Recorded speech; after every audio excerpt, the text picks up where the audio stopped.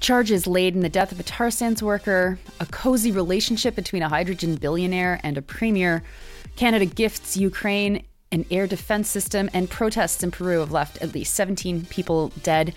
Good morning. It's Wednesday, January 11th. Here are your headlines for today.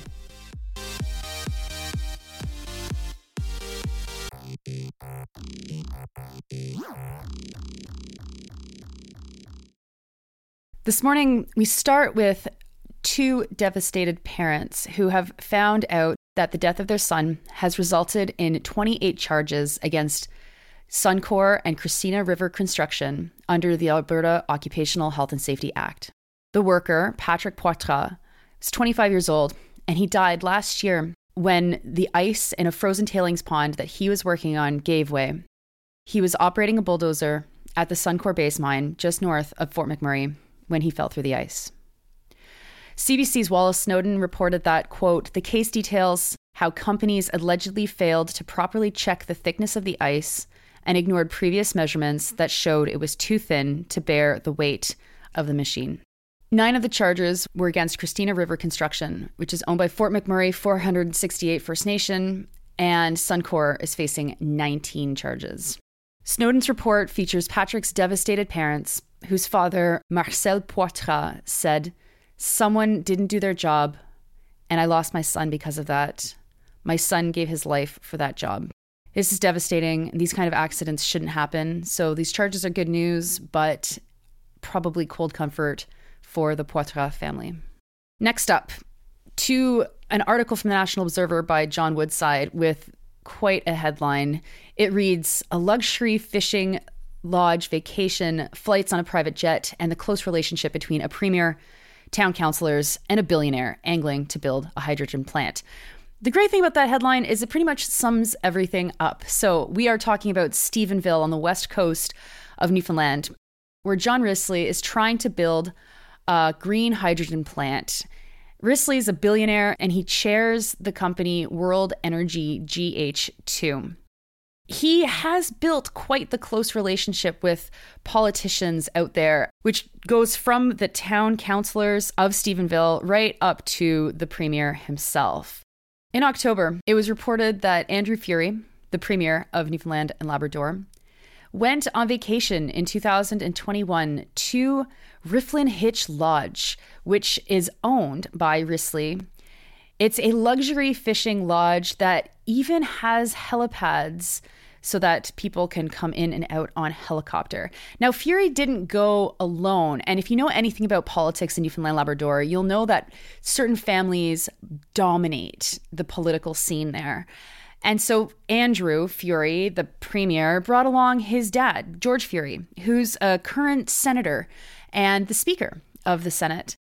The trip resulted obviously in conflict of interest accusations, and Andrew Furey denied any wrongdoing. In fact, Woodside reports that Furey made this about a father-son fishing trip, and he's been fishing his whole life before he was premier. He'll fish while he's premier, and he'll fish after he's premier. Now, they're not the only two politicians that are being wooed by Risley. A couple of weeks after the fishing trip was reported, CBC reported that town councillors of Stephenville managed to get a ride home from an energy conference in Germany on, Risley's private jet. When CBC talked to Risley, he defended it by claiming that these councillors aren't really politicians at all, but just active volunteers in their community. He said, quote, "Generally speaking, politicians would not accept an offer for me to fly on my airplane, and I generally wouldn't make it. I don't see these folks as being sort of politicians in the general sense of things. These are people who are giving their time to their community. The positions are largely volunteer in nature." Woodside points out that they do come with salaries. They're paid $12,000 annually, which is not nothing, certainly in a small town in Newfoundland. But it's kind of beside the point because Risley needs the support of these councillors if his green hydrogen plant is going to be built in Stephenville at all.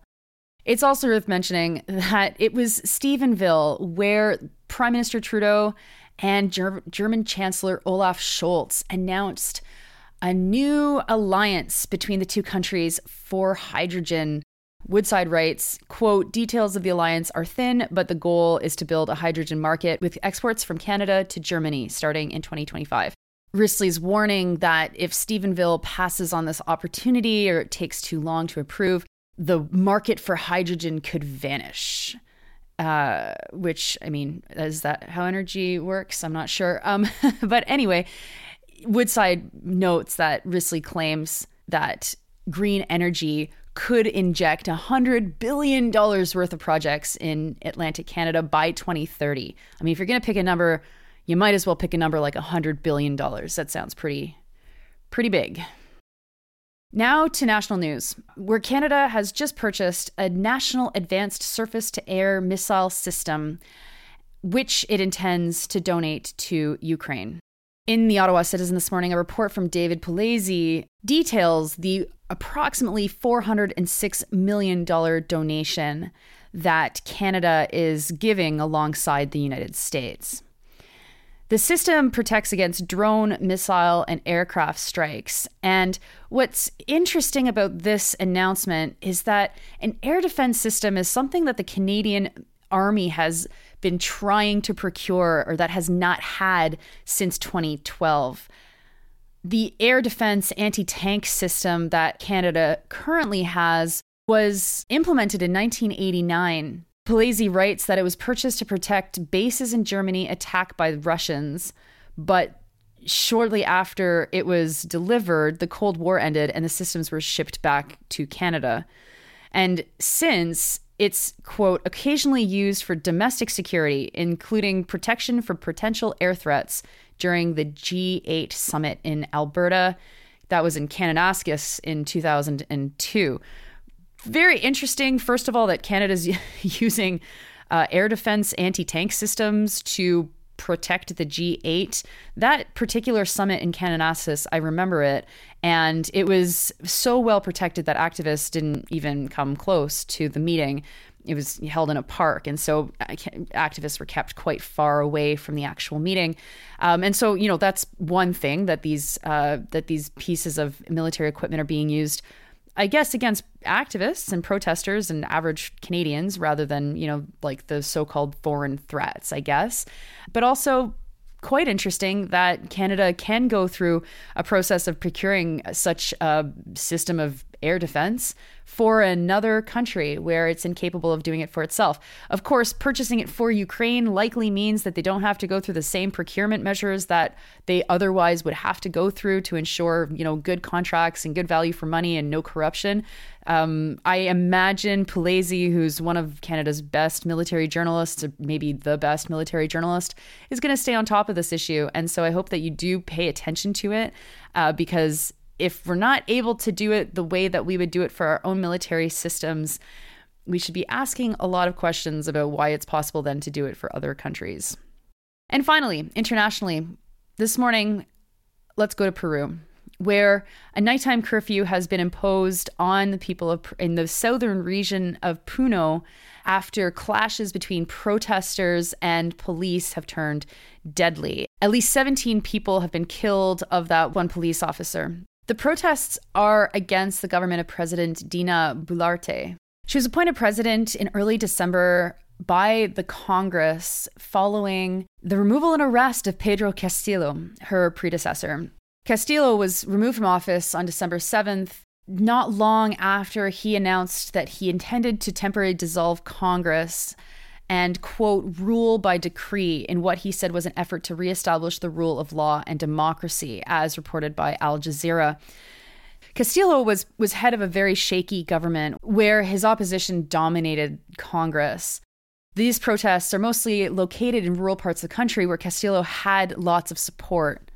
Amnesty International is worried about the escalation of violence in Peru and has called it unacceptable. Quote, state repression against demonstrators and the loss of human lives is exacerbating the crisis.